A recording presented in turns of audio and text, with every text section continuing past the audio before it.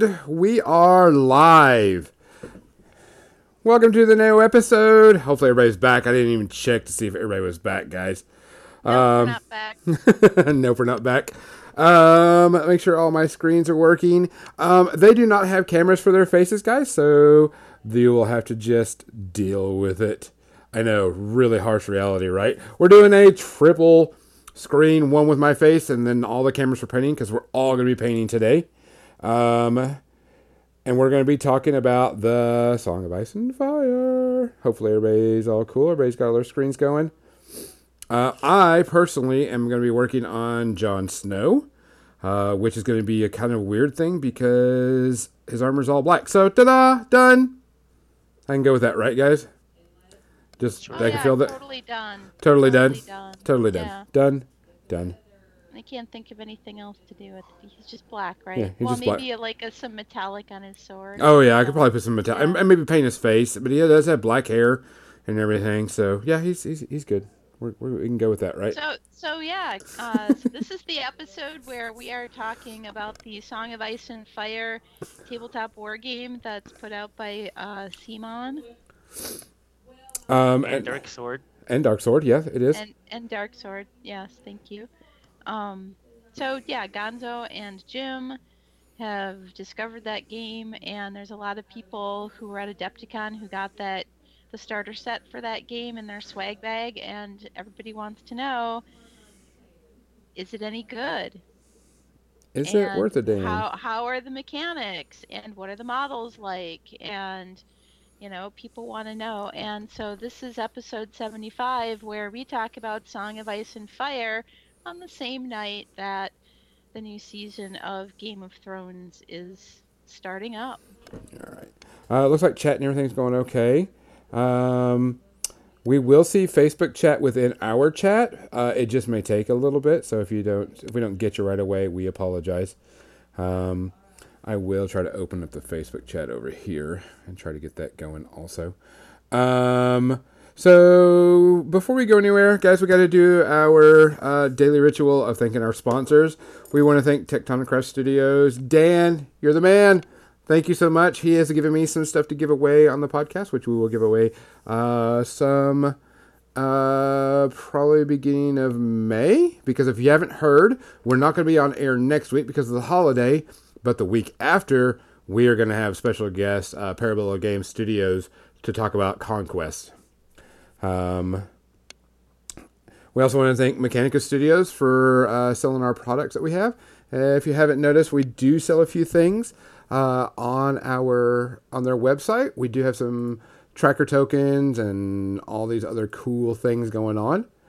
On top of that, we want to thank Muse on Minis.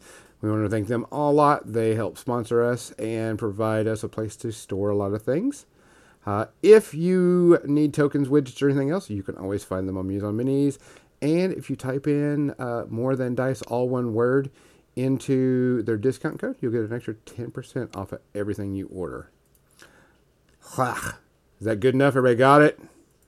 What does Tectonic Craft Studios do? They make MDF terrain.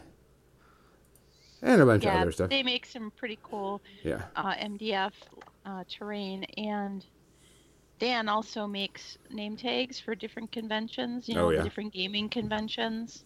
So if you're going to one of those conventions, you go to Tectonic Craft Studio and hit him up for a really cool looking MDF name tag. Oh, yeah. Which you should... we will have a few things to give away from his store. I'm going to paint up some things and give it away. But before we do that, we need to do our shout outs to anybody. Kathy, do we know anybody we need to give a shout out to recently? Any recently departed that you know of? No. I am blissfully unaware of the recently departed. I do want to give a shout out to one of my dogs that passed away this week. He was the most amazing dog. He was a very sick dog, but he was very amazing, very loving. His name was Toby Fred. If you saw it on there, he passed away in my lap. Very sad. Our household has been pretty bad about that, but we have to move on. So, not only to Toby Fred, but also to everybody watching, everybody listening. We appreciate it. Kathy, what are you going to be drinking tonight? I may or may not be drinking a gin and tonic. What? Gin and tonic. No, not you. I know. You wouldn't be drinking a gin and tonic. You don't do that type of stuff. Never ever. Jim, are you drinking anything tonight? Yeah, I was able to make myself sort of a deluxe rum chata. I just grabbed a bunch of things out of the refrigerator and some rum, and it turned out to be pretty tasty. That's already gone. Nice. Perfect. I am drinking a very little amount of port tonight, a Finesca port, to go with everything that's going on. So to everybody, Toby, Fred, and all my friends, cheers. Cheers.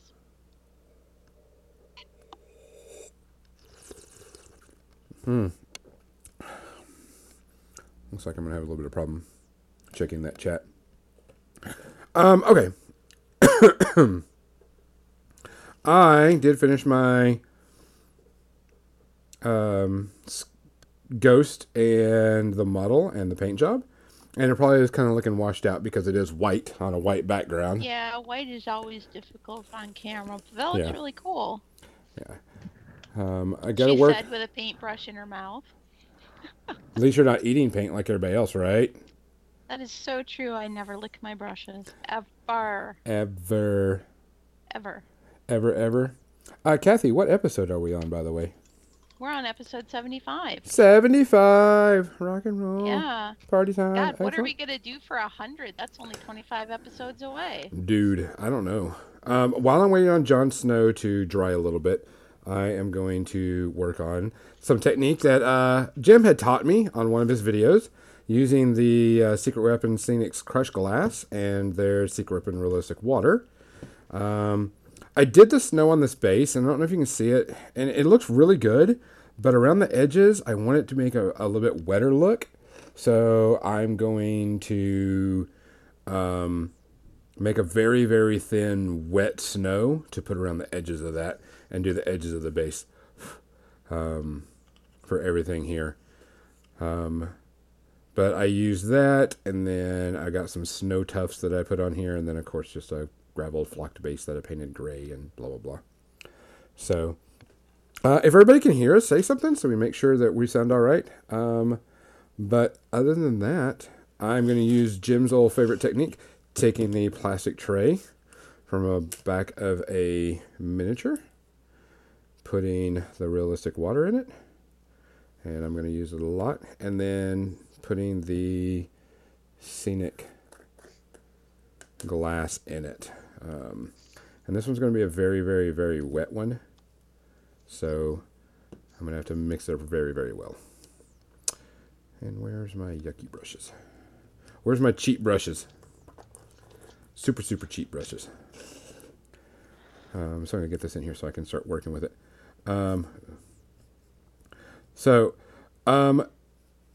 We want to talk about the Song of Ice and Fire. A lot of people got I think they gave away 1,500 starter sets of the Lannisters and Starks at Adepticon. And so they saw a massive, massive, massive hit to their store, and they sold out of almost everything.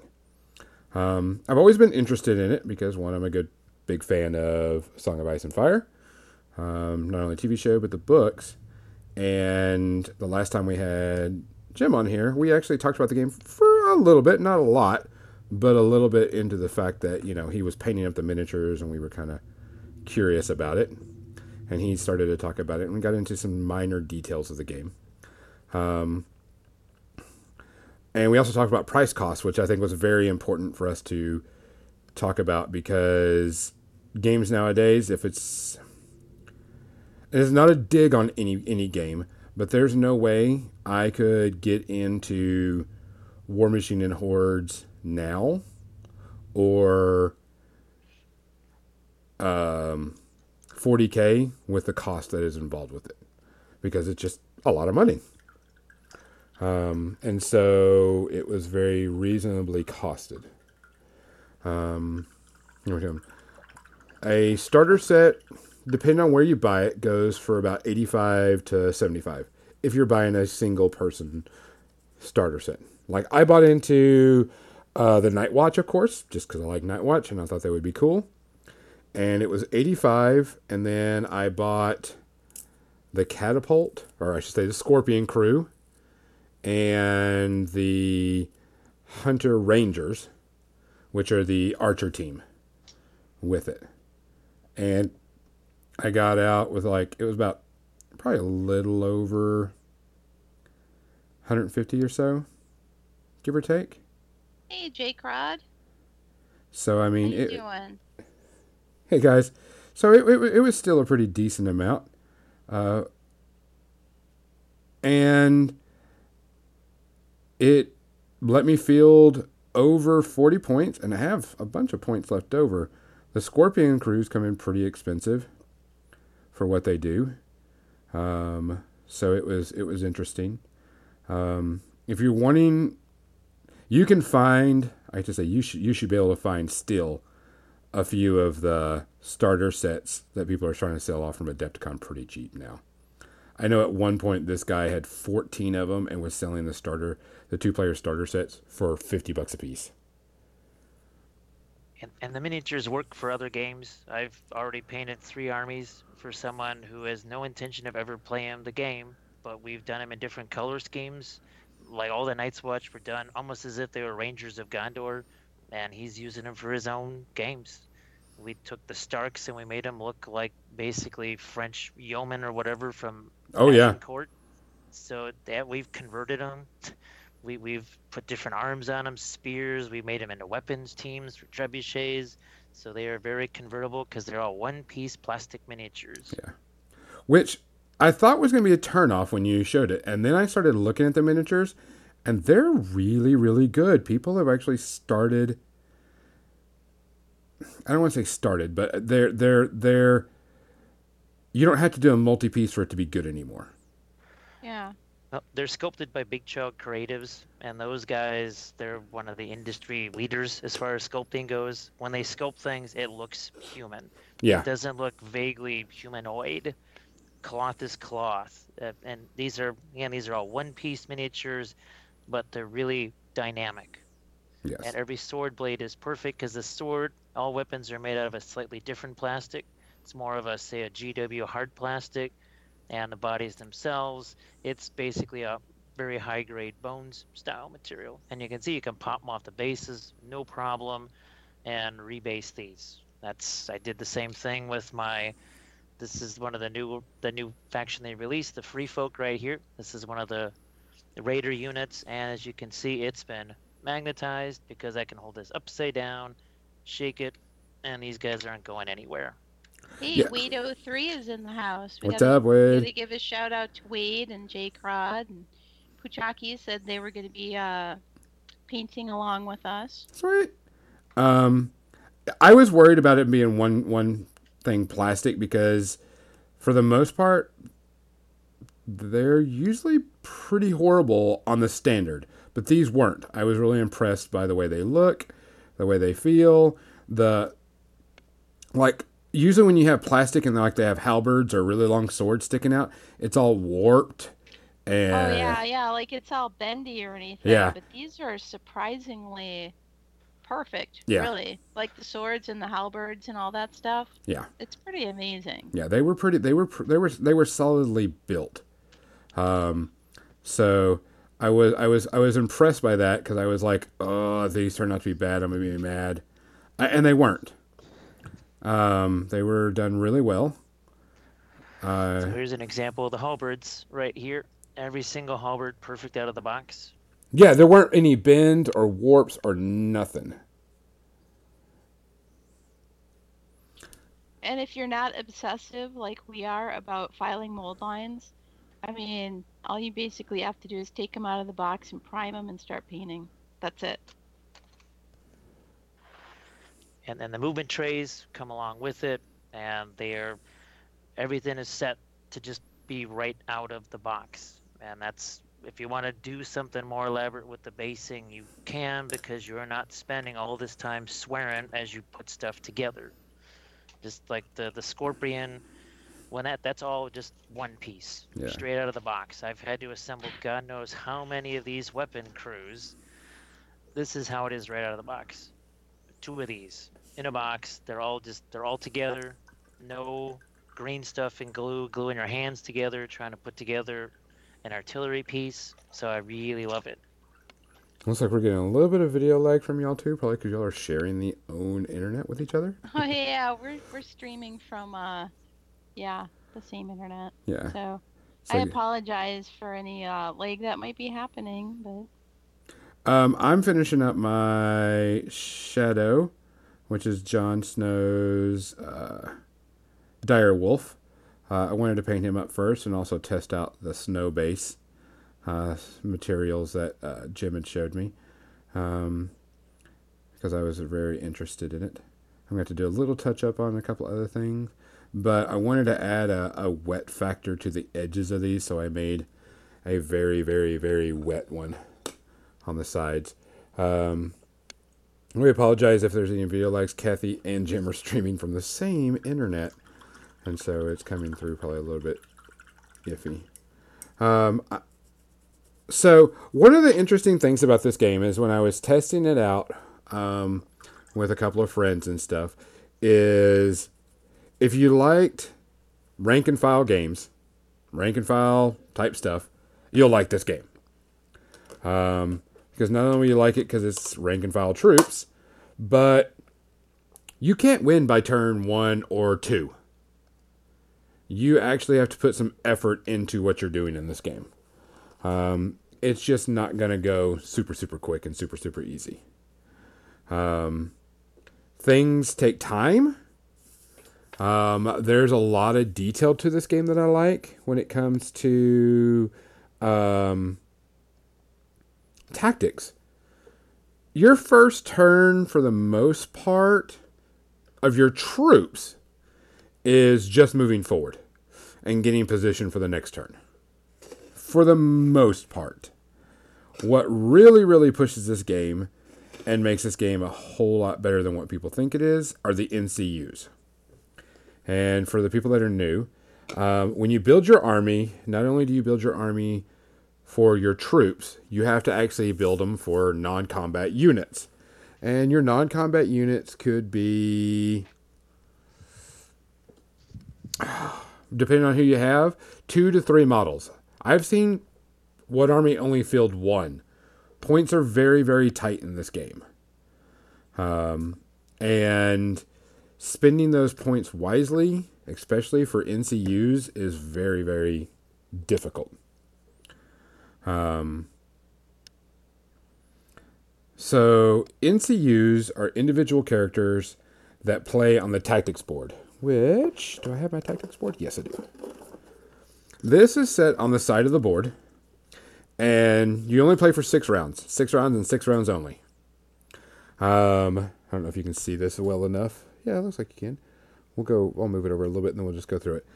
Each round, you have your units and your NCUs, which is 2. 2 to 3.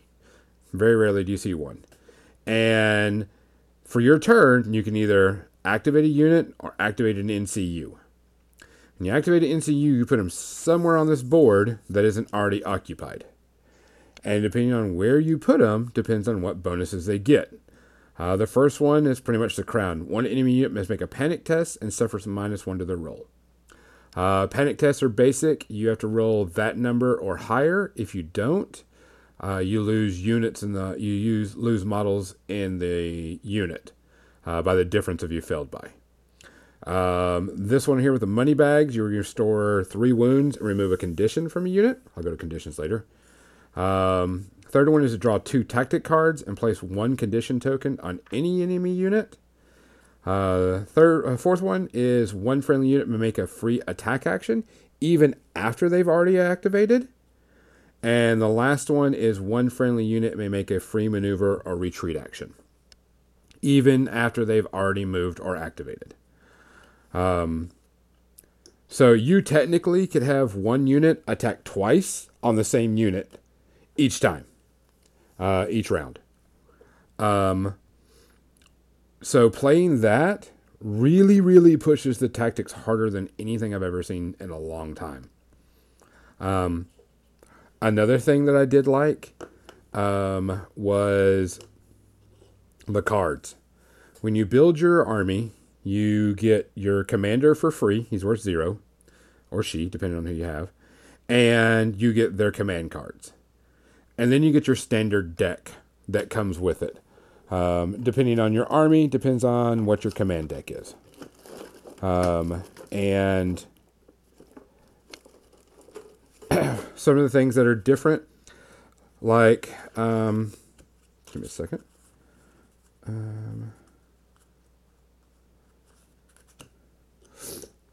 Your command deck is what, 22 cards?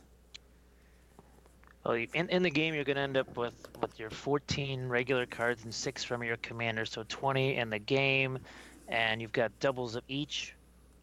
Even your commander's cards, there's 2 of his, and then there's 2 of your 7 basic cards, and each faction has cards that do, obviously, Lannisters are very much into intrigue and subterfuge and screwing with your enemy in just about every way possible. Then Night's Watch more related to healing, bringing stuff back, and Stark's more related to combat and movement. Yeah. But that's not always the case, because I've got a Lannister army that almost plays like Night's Watch because of the NCUs, the cards, the way it's played, and my combat units. It's just not like the typical Lannister army, and that's the nice thing. You change out a few things, you don't even need to change out the combat units. You have a whole different army, which makes it cheaper because you can play a different army just by throwing out some different cards and NCUs. Yeah, like here are my 3 NCUs that I've got right now. I don't have any more. In Night Watch, there are mercenary NCUs that you can get. The Boltons are a mercenary army. They can be used by everybody. I think everybody except for Free Folk. Free Folk can't use them, can they? Yeah, Free Folk can't. That's the whole no coin beyond the wall. Yeah, and these are the things. Now, the interesting thing about these is, let's take Amon. He's a Maester Healing. When he claims his own on the tactic board, a friendly unit gains +1 additional wounds per destroyed rank in that unit. So if they're down to 1 rank, not only do they get the 3 models, but they get 2 more additional models on top of that. 3 more additional models if they're missing 2 ranks. So technically, you could go from you can go 3, 4, 5. Yeah, 5. They could get 5 models back out of a 12-man unit with just him coming on the board. Drawing cards is very important, especially for vows, because Night Watch have buffing abilities that once you do something, they get to buff and get other things going. And usually a vow states that you have to be on a certain type of board, but with Mormont, he gets to go, I technically control all of them for your vows. Also, now, like I said, you got your cards that come with whatever commander you're using. So if Mormont is my commander, I have to use his cards. And there's always a little thing that says when a friendly unit with an attached vow attacks, I get this. When a friendly unit makes a morale test, I get this. And so on and so forth. There are triggers to every single card. Getting those triggers is the very interesting part of the game. Then you've got your generic stuff, which range from getting extra bonuses to hit, extra movement, extra dice, automatically blocking, interesting things like that. Drawing more tactic cards, because once you use a tactic card, for the most part, they're gone. You don't get to reshuffle your deck. You don't get to put them back in. They're just done. So you have to be very careful about using certain cards and when to use them. Also, some NCUs are technically attachments to your units. Certain units can have attachments, like this Night Watch Captain. He can attach to almost any unit, and when he does, I get to have 2 vows attached instead of 1, but at the beginning of the start of round 1, I get to give them a vow for free automatically. Super, super powerful. More mod. When this unit activates, it may discard an attached fail card and replace it with a different one from my discard pile. Really, really good because it means I get to reuse some cards. John the Commander. Whenever he passes a morale test, he gets to heal wounds. And Ghost, which comes in for free, which is worth 0 points, gets to activate before or after he gets to activate when I start his activation.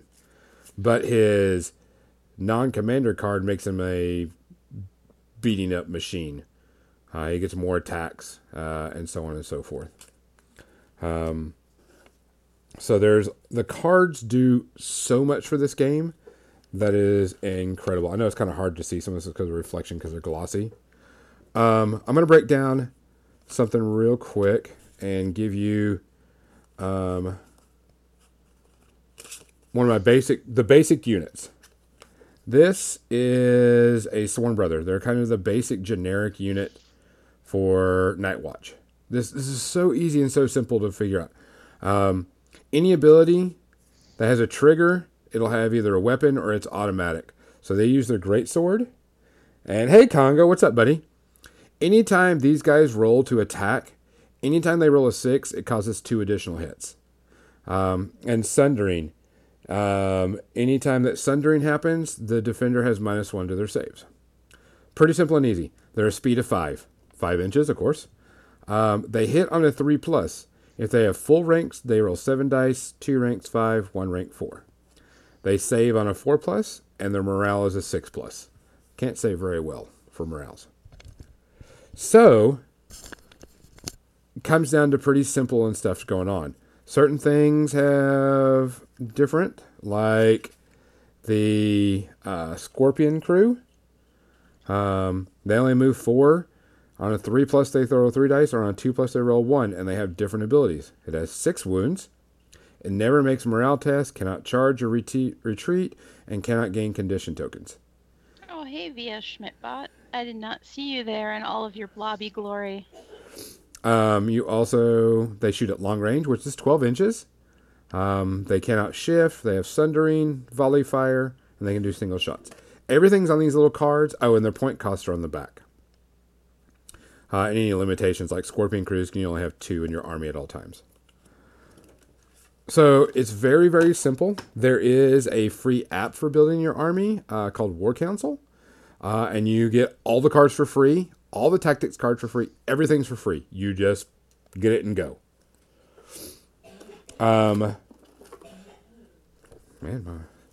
Everything's really simple on this. I'm going to show you the quick combat rules. If you want to move, you pivot. From the middle of your unit, move your speed, pivot. March, double your speed. Charge, your speed plus 1d6. Attacking, same thing. You roll your dice. Whatever roll you need to hit, that's what you hit. Your opponent then rolls their armor save. There's no roll to hit and wound. It's you roll to hit, they roll their save. That's it. You can retreat. If you're going to shoot with a bow, you can move 2 inches and then shoot. Panic tests are a type of morale test where you have to roll. So say you've got a 6 on your morale, you mean you have to roll 6 or higher, or that unit loses models of the difference of your roll. So if you roll a 5, they lose 1 guy. Attacking bonuses, if you're in the flank or the rear, get bonuses. If you charge, you get to reroll your attack dice. Orders only trigger once a turn. We're talking about condition tokens. Condition tokens are extremely powerful in this game. A panic one means you get to force them to reroll any or all of their dice. So if they pass all 9 of their dice, you take that panic token off of theirs and you make them reroll all of them. Vulnerable rerolls for defense, and weakened rerolls their attacks. It all comes with a set of terrain. You only play with 4 pieces of terrain on the board on a standard 4x4. And terrain setup is part of the initial part of the game unless the TO already has it set up.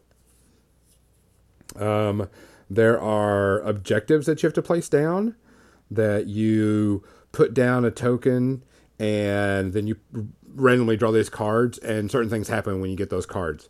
Like one of them was your NCU gets no benefits on what's on their cards. They just get what's on the tactic board, which can really hurt. Or deny attachments. So there's a ton of different things that can happen with this game that really set it apart. I know Jim was talking about, you had a game this last weekend, or this last week, where you said you were playing with the Lannisters. Yep, playing with the Lannisters, and I tried out, and these are where things counter. There's nothing inevitable in this game.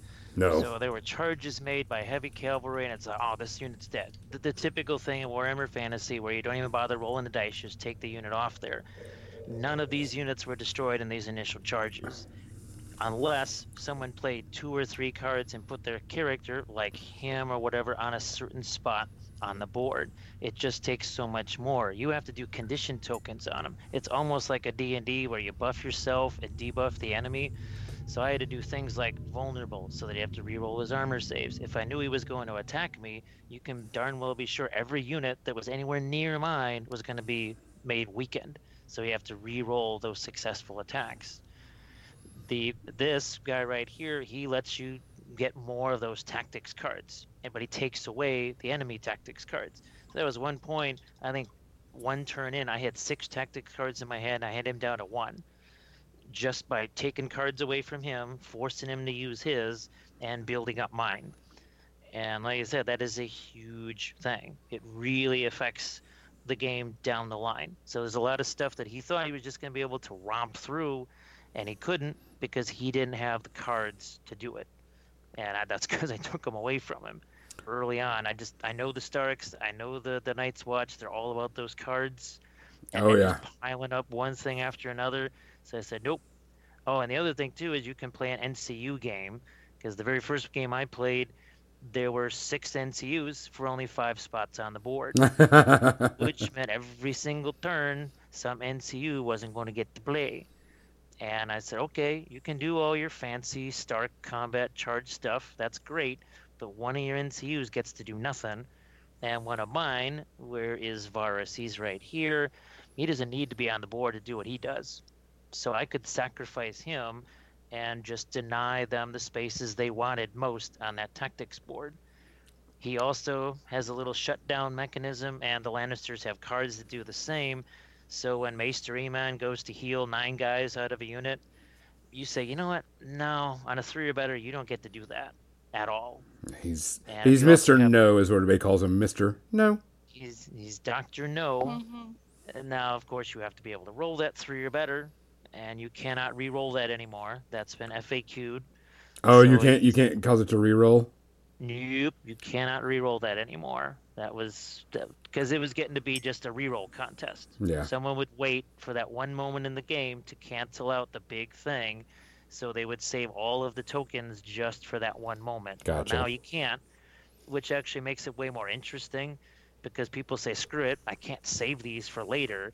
So now there's little things that are being shut down that before used to just let pass by. So all of those little minor things where, oh, yeah, I'm just going to grab a couple more tactics cards. You know what? No, you're not doing that. So this is, again, how you can really affect the game. And then you've got, well, the scenarios are so different, too. Like Feast for Crows, that can be brutal because guys would just literally run away because they see other dead guys on the field and kind of pee their pants and run away, quite literally. And then you've got, what's that? Is it Clash of Kings, where you have the secret objectives, but also at a certain point in the game, you get basically everybody knows what the objectives are. And it could be simple things like just get off a charge, get a victory point.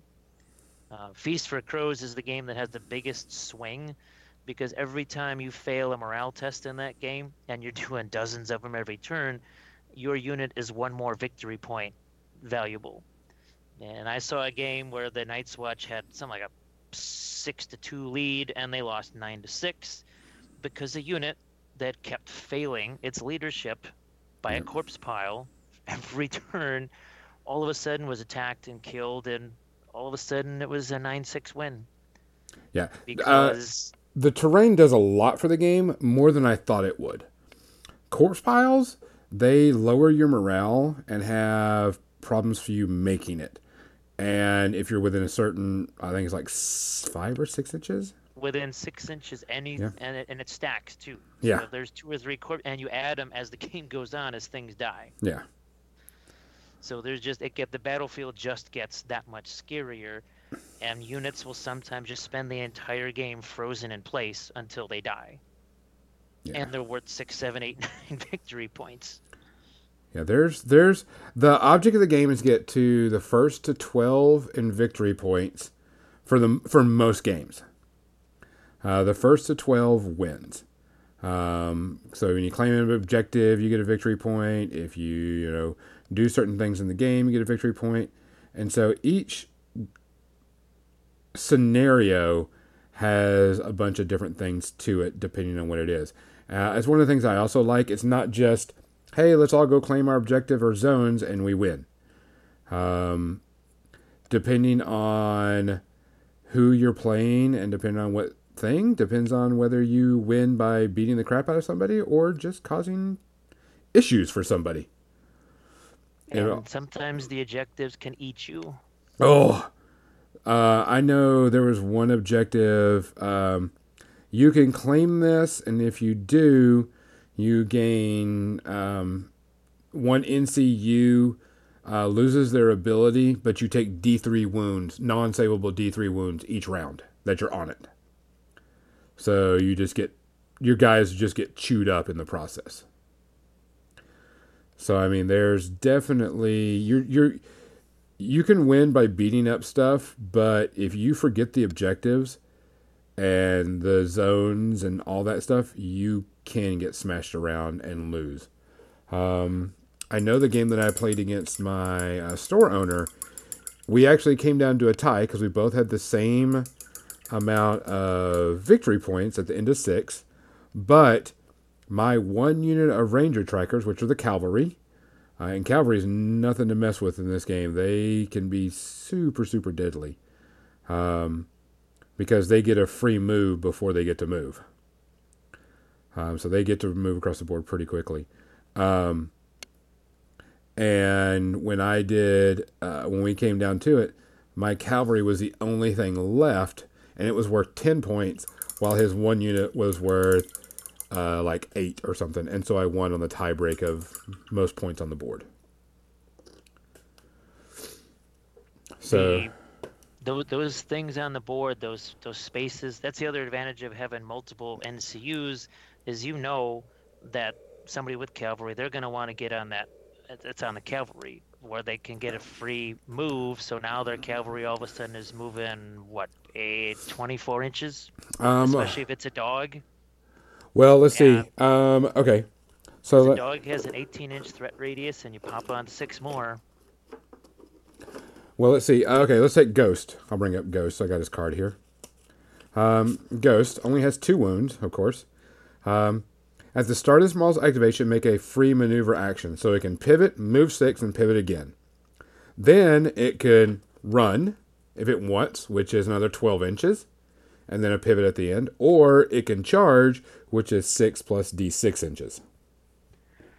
And that's where folks will they'll hop onto the cavalry space on that board to try and give them an extra 6 inches. So yeah. Hey guys. Wargaming Lobby just stepped in to say hello. Hey, Wargaming. You get to see a stream while working. Good evening, everybody. Yeah, okay, so you take... thanks for joining us, Wargaming Lobby.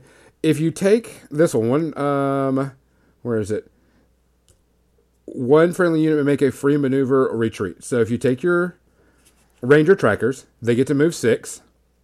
Then on their next turn, they activate, so they get to make another 6-inch move, so they're at 12. Then they get to charge another 6 plus a d6 inches. And Starkson whatchamacallit, the Night's Watch seem to have cards that help you roll an automatic 6 for that charge distance. Yes, there are some that do that. That's where Varys comes along and says, no, not doing that. And that's the reason why I like my Ranger trackers, is they have bows on top of it. So they get the free move, so they get 6. And then they move 12. Or they move 6 more. Or no, they move 6. Then they get to move 2 and then shoot. So that gives them a little bit more. So the short range is only 6 inches. So an extra 8 on top of that. Plus, before anything else, an enemy at line of sight can become vulnerable. So they really, really, really can, do some damage.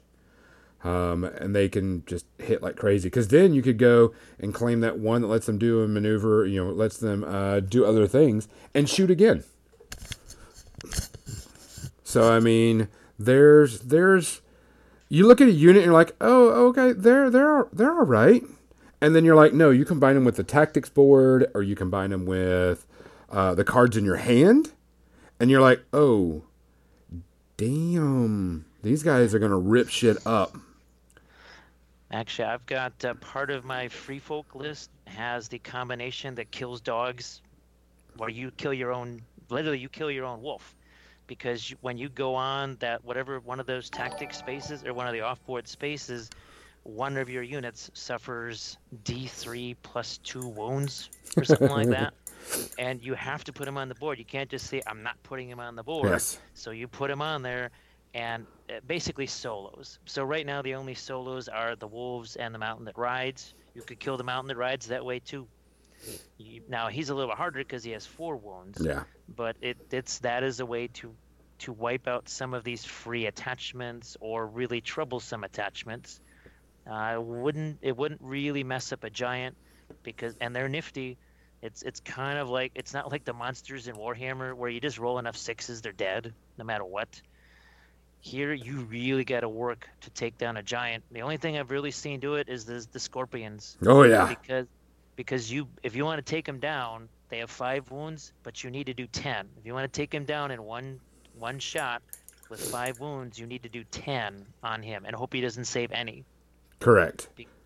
Because you basically have to do double wounds, and for every one that's blocked, you're kind of hosed.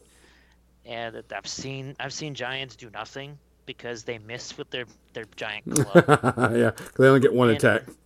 And I've seen them just bowl units across the table. Just entire units just annihilated by them. Because I think, was it Starks have Berserkers? Mm-hmm. I don't know if Night's Watch has any of these, but between the Berserkers and the Giants, the more wounds they have on them, the worse it is for you. So you either better kill them or leave them alone. Because they do more damage, the more ranks they've lost, or in the case of a giant, the more wounds he has, the more arrows you just have sticking out of him. He gets really mad because he doesn't like being a pincushion, and he takes it out on you. Yeah, the more damage he has on him, the more he does. Which is like you got to knock him out. You just got to kill him quickly. If a giant walks up to your unit with 4 of his wounds gone and he hits you, you can most likely kiss your unit goodbye. Yeah. Because he will do 9 wounds or something along those lines. But I have seen units survive 9 wounds and then they're still there later in the game. Well, and that's something that's interesting about this game. And I got bit by it by playing against Starks, my store owner, which he's a longtime gamer, so he knows what he's doing. Didn't have to explain much, but just the basic rules to him. And we're sitting there talking, and I got one of his units down to like 3 men. And then all of a sudden, he claims that objective on the board and claims something else. And now he's up to almost a full unit again. And I'm like, son of a bitch. And that's the one thing I like about this game is even though the unit may be down, doesn't mean that they're out. And doesn't mean that they're not going to be doing anything. My favorite thing to do when I'm anybody except the Night's Watch is I pull out my cards. I'm like, I have 5 take the black cards at my which I love that card. I'm never going to let anybody use it on one of my units. If everybody don't know, Night Watch have an ability called Take the Black. If a Night Watch unit destroys a unit, they get to steal that attachment and put it in their unit.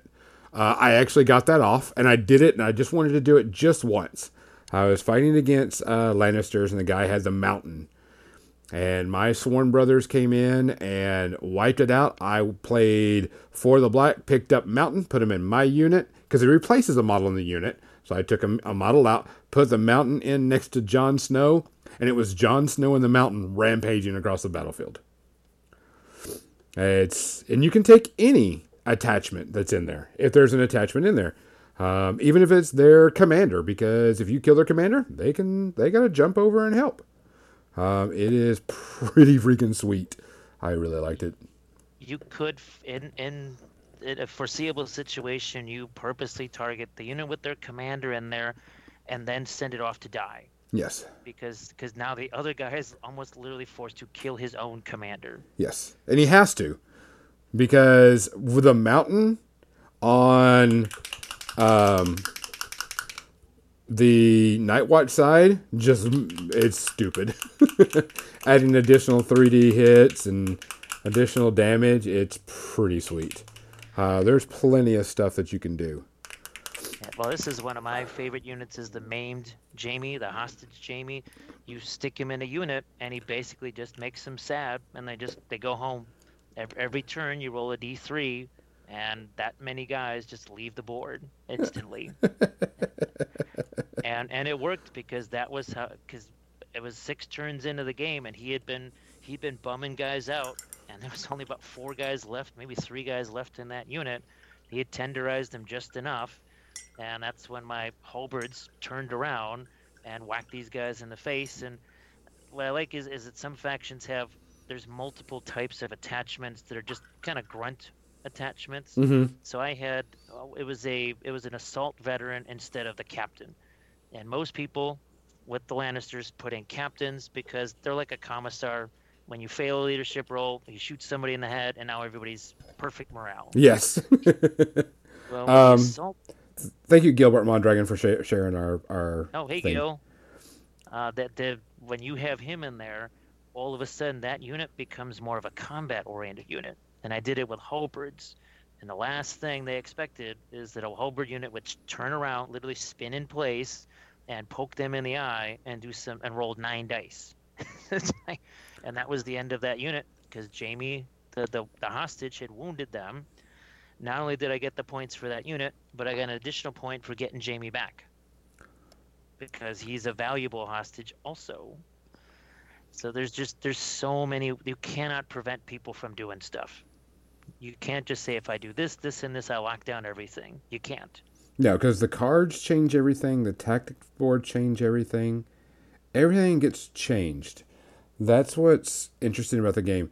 Is like I said, if this was just a rank and file game where you just bashed into each other with the attachments, it would be an average game.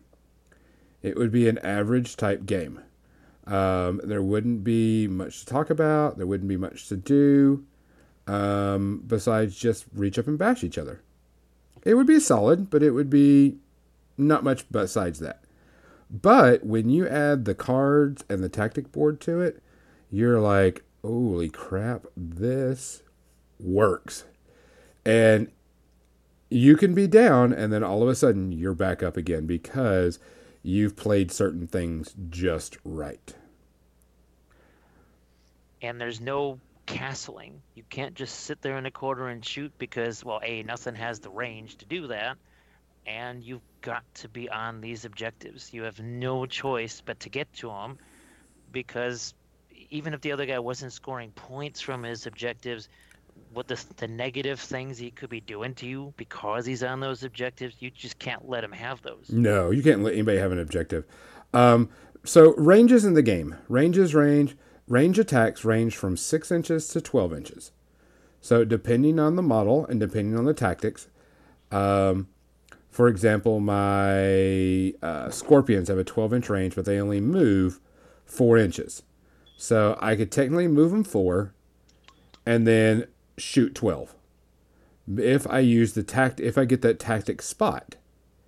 And that's about it. There are certain other units that move about 6. So you could get 6, 8, and then 12 off of that. And that's pretty much about the highest.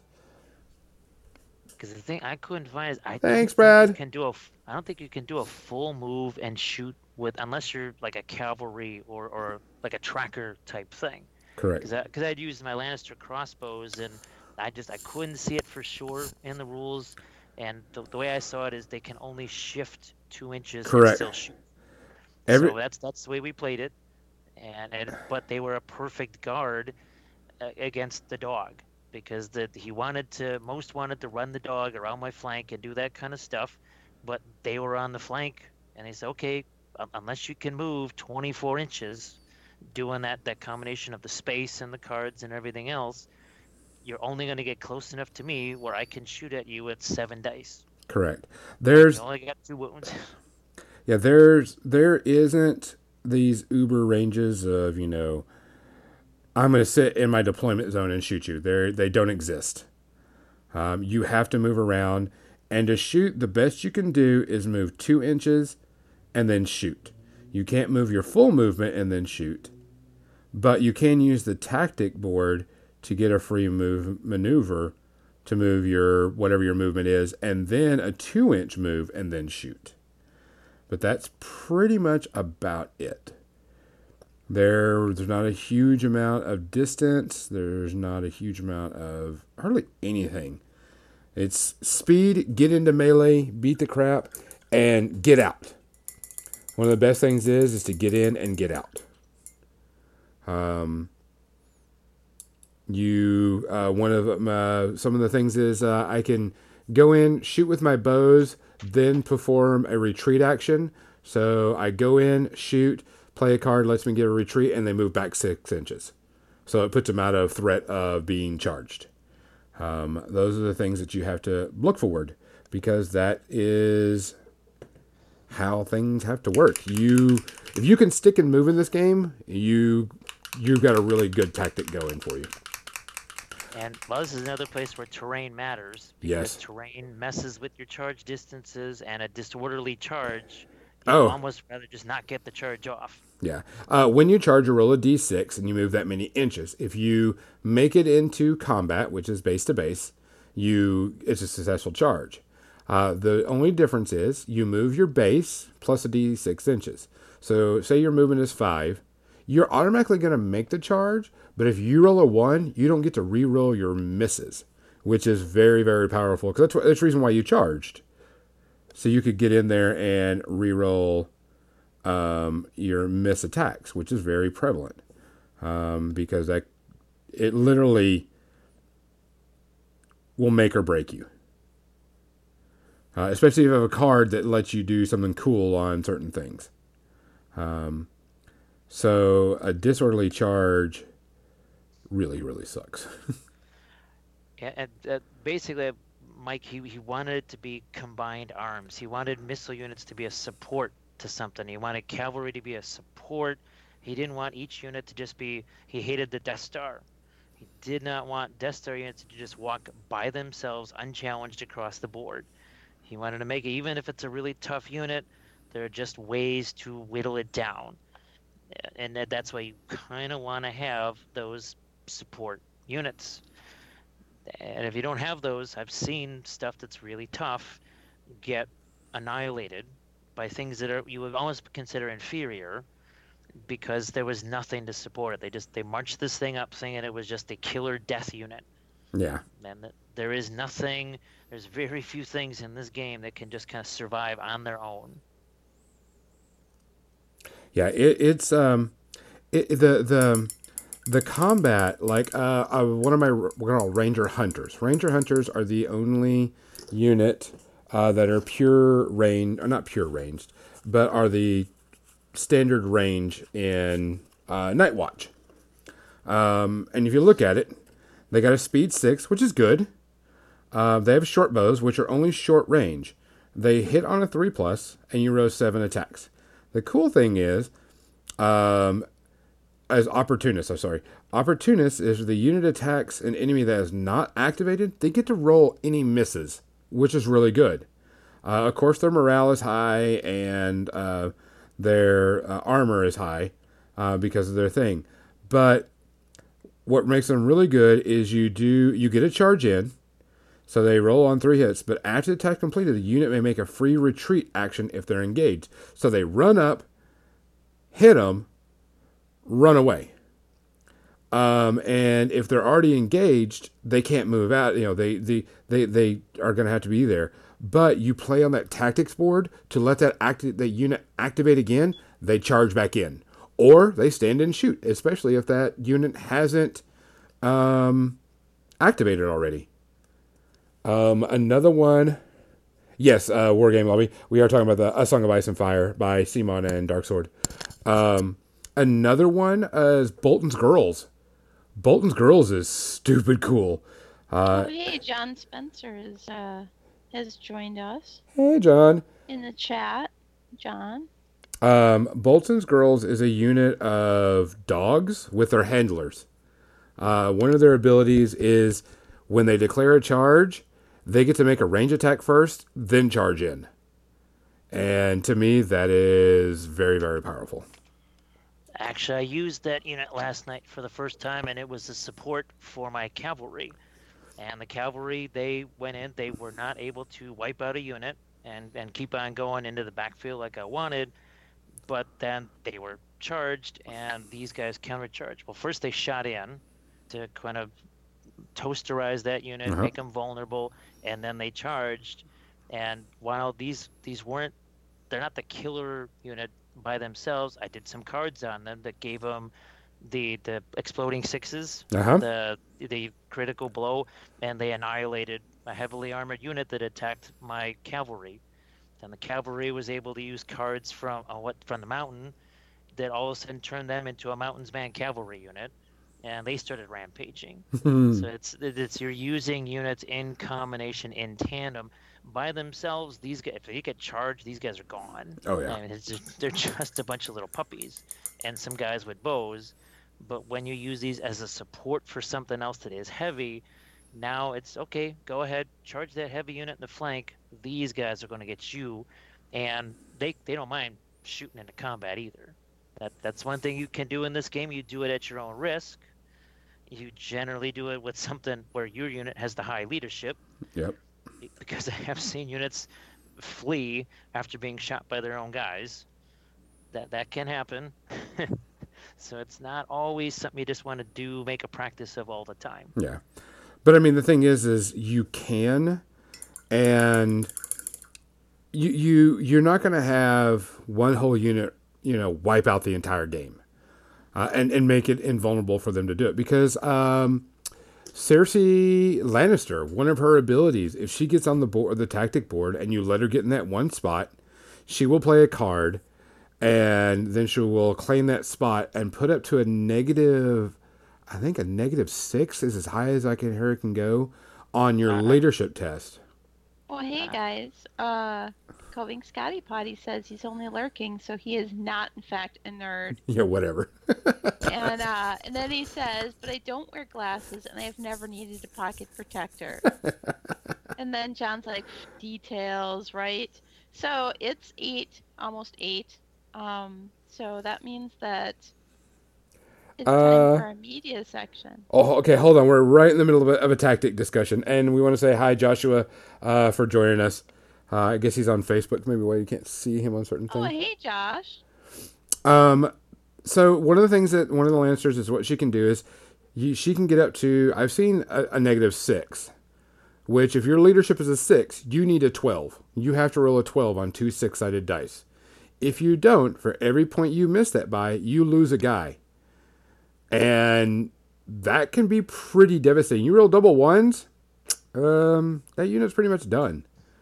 And you have to start healing them. So working in tangent with all your NCUs and support units and stuff like that is super, super important. Super, super, super, super. James, did you have any other comments or discussions on the tactics you want to talk about? It's that idea of using the NCU as a weapon, because I think most people just don't realize that I don't have a lot of combat units. Okay, yes, I was out activated because with the free dog, the Starks had more combat units than I did, but I had one more NCU, and the NCUs are generally cheaper than units. They're usually 3 points, some are 4, and sometimes they have a once per game ability like what's her name, Sansa, where if you want that one killer card, the one card that's going to make your game, she can basically hunt through your entire deck and look for that one card that you need. And otherwise, people look at her and say, what the heck does she do? She does nothing. Well, if you can grab that one card again just by using her, yeah, that is not something the opponent is expecting. Correct. There's a lot of stuff that you have to be mindful tactics wise, because there's so much going on in the game that it's a lot more complicated than people give it credit for. Because when I saw it at first, I was like, oh, okay, this is going to be, a game based off of a TV show. Yeah, it'll probably be crap. It isn't, and it's good. And it's really, really Warhammer for preschoolers, and it turned out to be way more complicated than Warhammer. Yeah. Way more options, that's for sure. Yeah, way more options and way more, way more tactics than I thought. Which is good, because you want a good tactical thinking game, which is what's needed. And to me, the idea of just smashing into each other does not appeal to me. I want to be doing something all the time.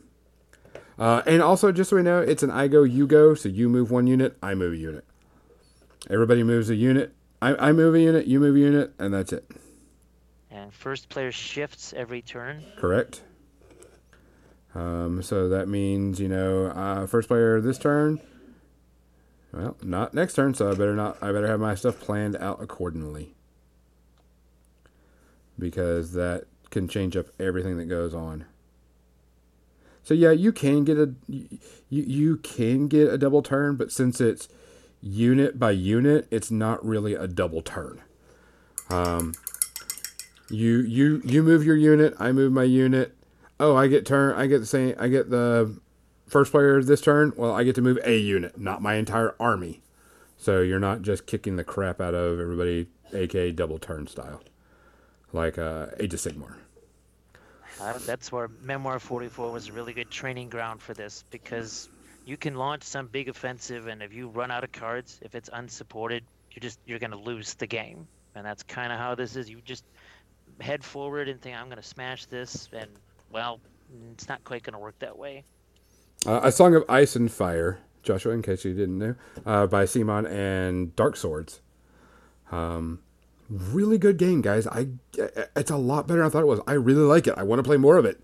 I'm going to bring it with me every single time I go to the store. Probably give away some stuff because it's worth it. So Kathy did say that it is media section time. Kathy, how many do you have? We're just going to leave it here and not change screens because people are working on miniatures. I've got one. Jim and I actually together have one because we went to the movies last night. So your Hellboy review. Yeah. Let me see. 1, 2, about 4. So I'll go 2, y'all do yours, and then I'll do 2. All right. Cool. Okay, so I watched the new episode of oh my god, I'm drawing a blank now. Of the Star Trek show. Dang, I should not Discovery? No, not Discovery. The Orville? The Orville, sorry, yes. Sorry, my brain went totally shot right there. Star Trek show. Yeah. The Orville. See where my confusion was. And so I was watching it. And so I'm like, okay, hopefully this is going to be a decent one, blah, blah, blah, blah, blah. And it actually was a pretty good episode. It actually had some good comedy. It did hit home on a particular subject. For everybody who doesn't know, there's a race of beings there that if one of their offspring turns out to be female, they have to reassignment surgery and make it male. So it's playing on this whole, type thing, stuff. But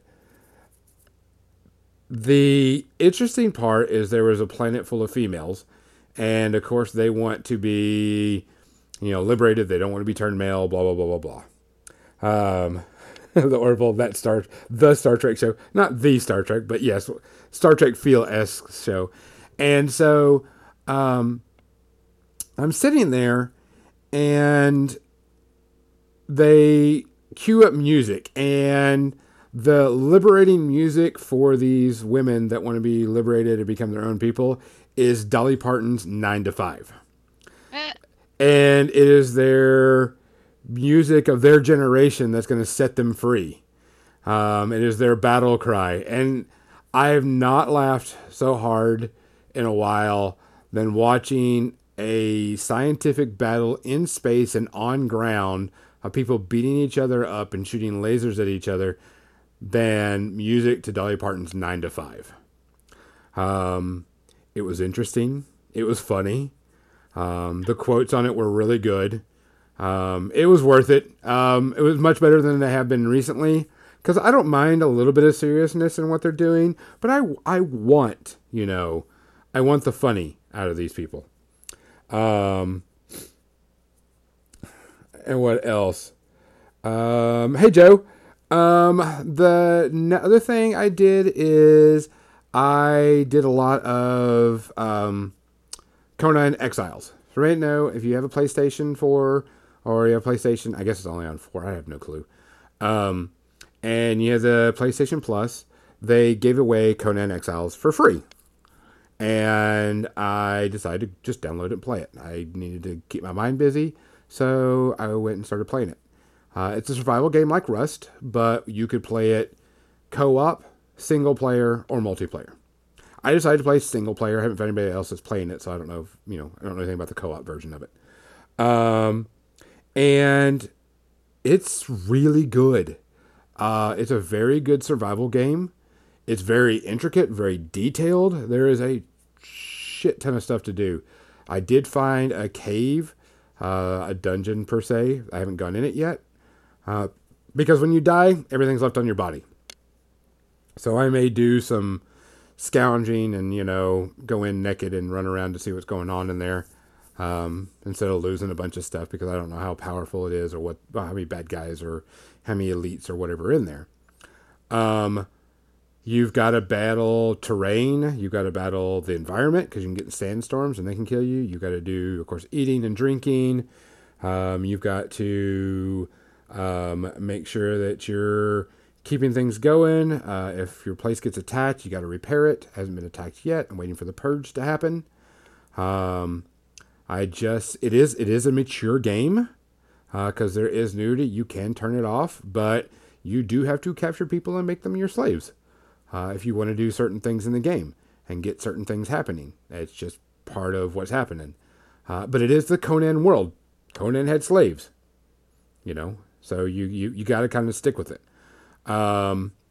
Its combat's very deadly because, of course, like any Conan game, you don't get much armor. And the armor you do get doesn't protect you very well. There is a corpse run. Yes, old school corpse run. You cannot drag your corpse, though, so that's what's worse. So you better die in a good spot. But it's really good. Especially for free. You can't beat it, because you'll be playing it for as long as you want to play it, because there is no quote-unquote story mode. You just go and do it and go have fun with it. If anybody's playing on PS4, look me up on Facebook or whatever, or if I'm have you on there. Come and join me. I'll do some co-op with you. Have a good blast, and we'll just have some fun. So I forgot to give Herpes reviews. This last one, the Orville, maybe one space herpes for it, and Conan, maybe one space herpes. And now it's y'all's to give a spoiler-free review of Hellboy. Spoiler-free, Jam. Well, it's okay, because even though Gandalf dies in the second movie, he comes back in the third. Yes, I hope we didn't ruin that for you. But yeah, Hellboy, I liked it. I think Jim liked it. We were talking about it in the car on the way home. As a lot of people know who listen to us regularly, I don't get to go out and see movies very much, and Jim doesn't ever go out to see movies. The last one he went out to see with us was The Force Awakens. The Search for Geritol. Yeah. So it's been a while since we've been out to see a movie together. Oh, Puchaki says Gandalf is still alive. Shh. Snape kills Dumbledore. Oh, wait, Snape kills Dumbledore. Damn. Ruin it all. I was gonna say that. Yeah. So it seems like this Hellboy was, in ways, a bit more lighthearted than the old Hellboy movies. Really? Yeah. I mean, it had that element of sort of camp to it, although the special effects for the monsters and the gory bits were really, really good. Like, very realistic. So, I mean, that part was, shudderingly realistic, but as far as dialogue and attitude and stuff goes, it seemed like he was way less broody, I guess, if I'm remembering the old ones correctly. He was still campy, but yeah, a little bit broody. They kind of also utilized music in the way you were thinking, that 9 to 5 song, because there was some music they were playing, which was there were parts of it where they had the music going that was sort of like reminiscent of Guardians of the Galaxy, but not overdone. Gotcha.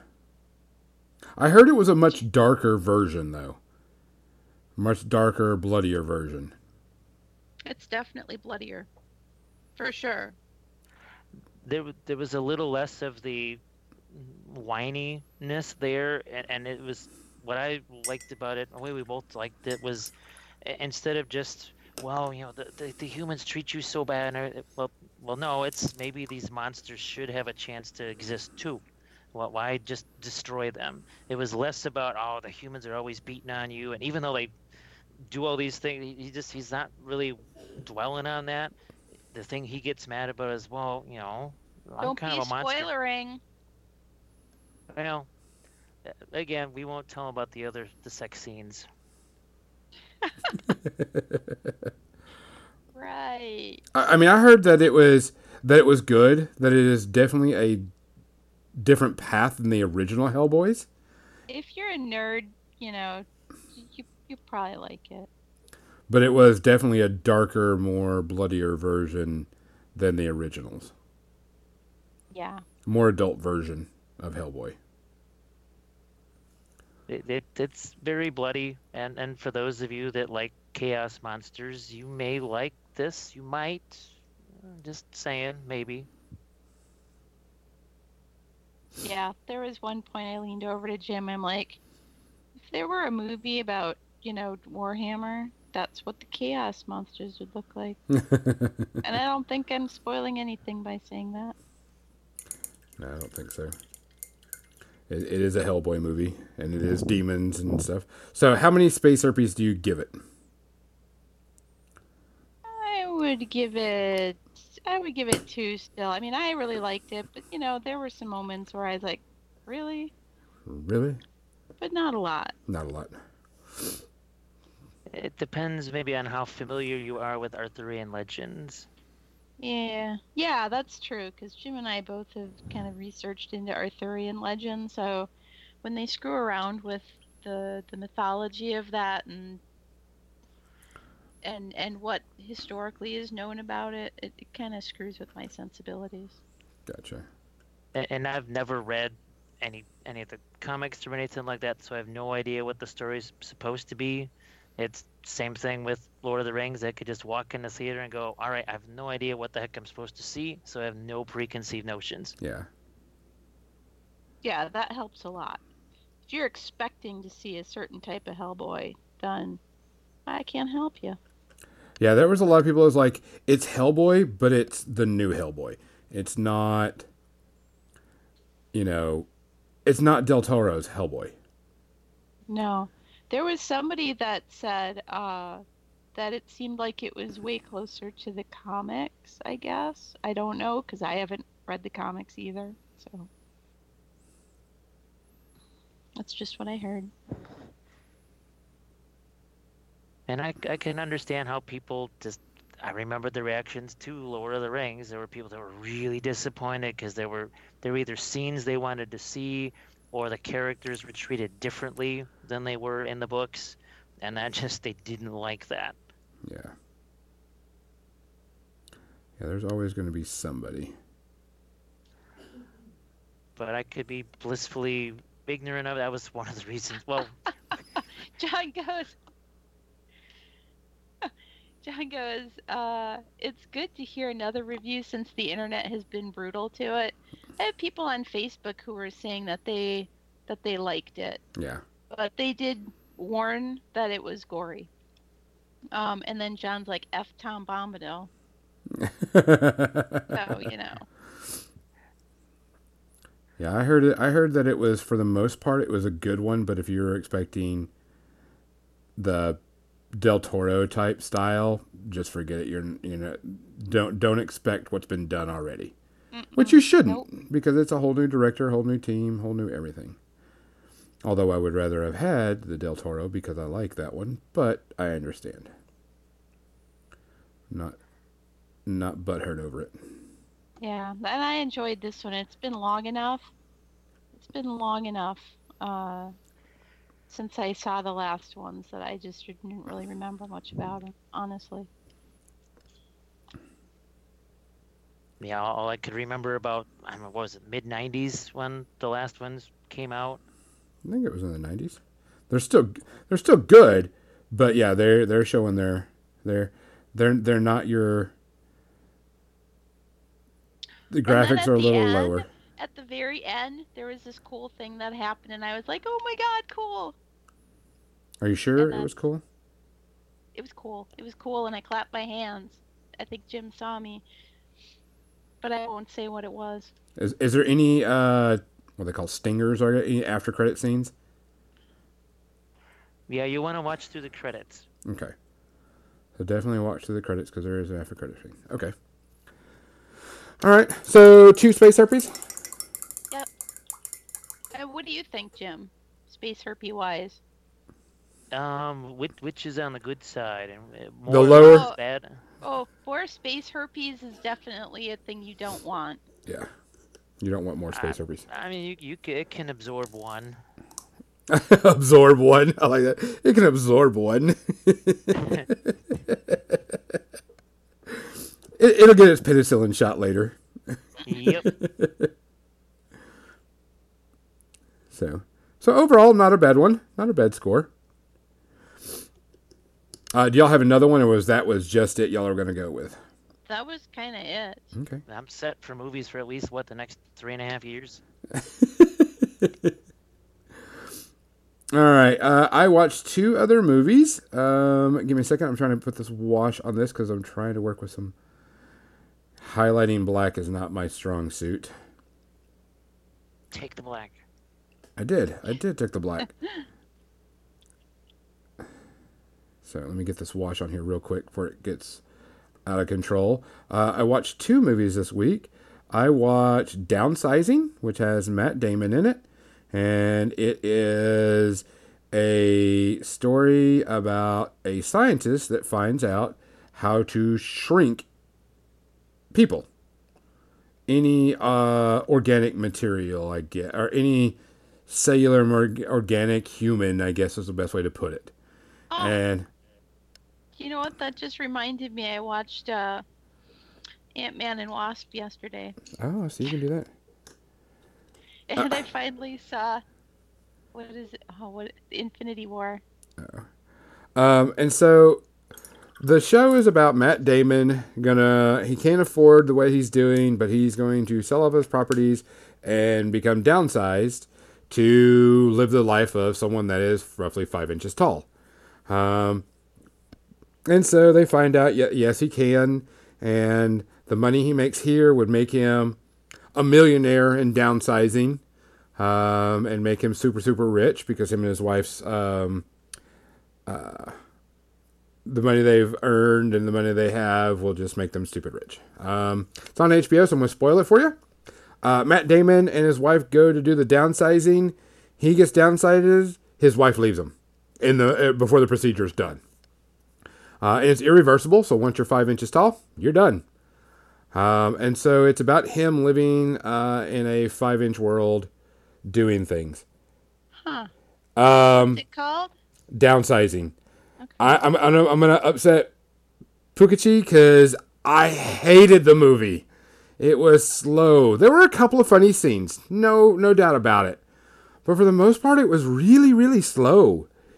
I was wanting them to do something. I was like, okay, yeah, okay. Yeah, all right. Okay. And that was it. I mean, it just wasn't. I was not happy with it. I was very disappointed in the way it turned out. Special effects were cool. You kind of have to laugh because they're like, oh, they're 5 inches tall, and they show them out in the real world, but it's just the real world. They don't make any huge references to the different ways that, if they were going to be doing things. It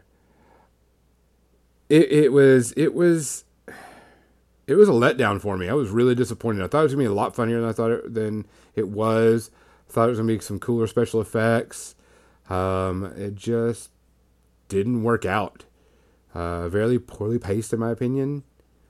I would say it does have some reference to, our society of wasting materials and wasting things and stuff like that. So it was kind of, environmentally conscious. The reason why they were doing it, because of course, someone that's 5 inches is not going to make nearly as much waste as someone that's normal size, food and everything else wise.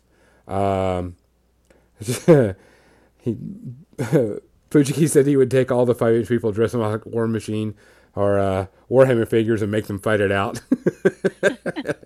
That's funny. But I mean, for the most part, it was pretty boring. I give it like 3.5 space herpes. I would skip it. Just pass it by. Don't even think about it. Just walk away. If you see it on HBO, ignore it. It doesn't exist for you. My last one I did it was also on HBO. I think HBO. Jurassic World Fallen Kingdom. This is the newest Jurassic World, and this is where they go back to rescue the dinosaurs because the island's going to explode because it's got a volcano on it. Big shocker. Man, does this appeal to every 9-year-old out there in the world. As an adult, it was cool. It was alright. It had some neat looking stuff. The special effects are great. No diss about that. The story was, you saw it coming from a mile away. There was pretty much, they took the original cast and said, hey, we need you to go to the island to rescue these dinosaurs and help them get them off the thing because the planet's, the island's going to explode. Oh yeah, we'll do that. Of course, people they hire are taking those dinosaurs and going to sell them off. They're going to genetically either modify them or just take their blood and DNA and make more dinosaurs and sell those off to people. So, of course, the evil corporation people are like, you know what? We're going to make our new dinosaur. And this new dinosaur is going to be able to assassinate people because you can tell it where to go by using this special gun that emits a infrared beam or a laser and a sound that it will attack it until it's completely dead. Okay. The Indoraptor. And of course, it's the biggest, baddest new creation that's going to kill everything out there. Okay. It's just all played through. And there's some major plot holes, major problems with it. All these dinosaurs, they get to the place we're going to sell the dinosaurs. They got to rescue them. But to rescue them, they got to send them out in the world. Because if you don't, I would rather watch the old one on VHS at that. Yeah, I agree. The original was much better than this. And They're like, we have to let these dinosaurs out or they're going to die. So we have to let them out in the world. We have to do that now.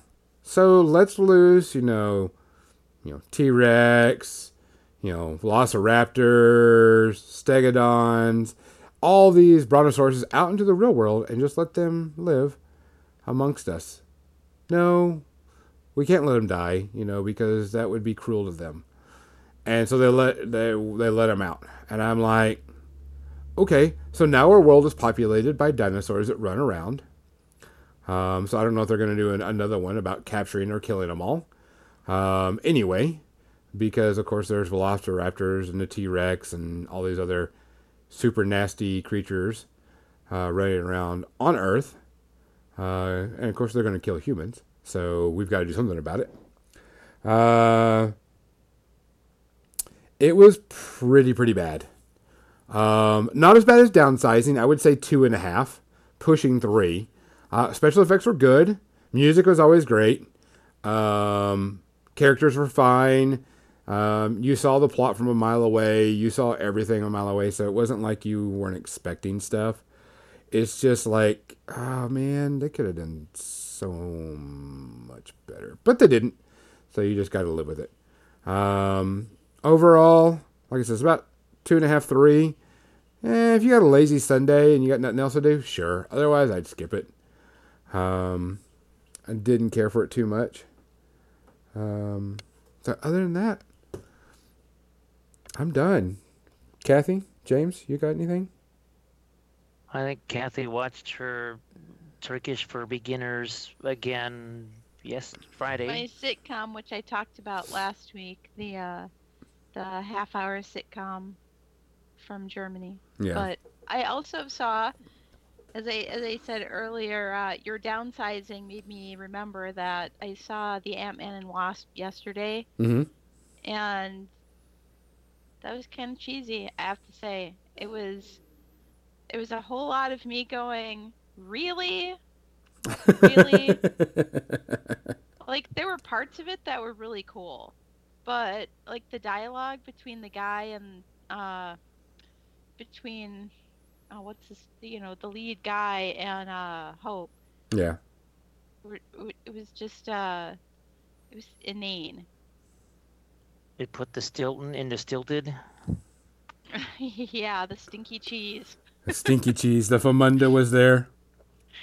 Yeah, it was, like, I didn't get to see the very end because we had to actually leave to go to the movies. So I gotta watch it on Netflix. I may fast forward to the end just so that I can see what happens at the end. Mm-hmm. Because I'm told that Ant-Man and Wasp kind of takes place in a parallel timeline to the Infinity War movie. It happens at the same time. It happens right at the ending of the show happens at the ending of Infinity Wars. So I didn't see the ending of it yet. Oh, okay. So I need to see the ending. But yeah, I watched Infinity Wars before that, and so we're kind of preparing for the 26th. Gotcha. And, okay. That's kind of our media section, I guess. And that's pretty much our show. I want to thank James for coming on here and talking about A Song of Ice and Fire. We are going to James and I are going to be talking about individual units. Him and I are going to get together, do some painting of models. And when we do that, we're going to be talking about the models that we're painting and the tactics associated with those models. Sorry, I jumped out of screen because I was going to go to my computer. And a little bit more detail into stuff and not just the broad sweep. And talk about lists and stuff with the game. I may do some battle reports. John goes, I'm John. Good, John. Bye, John. Guys, we are off next week. So for everybody's holiday. And then the week after that, we will be back for our event with Parallel War Games. Parabellum War Games. Where they're talking about their game coming out called Conquest, which goes live in June. I'm pretty excited about that because the last 2 years they've been at Adepticon running demos and telling people about their game and the lore behind it. The aliens that are invading this planet is is pretty cool, and the alien models are amazing. Yeah. So, for More Than Dice, I'm Gonzo. I'm Kathy. I'm Jim. Good night. John already said. Yeah, he's being a turd. He's always a turd. That's why we love him. Yes, we do love you, John. Good night, Gracie. Good night, John Boy.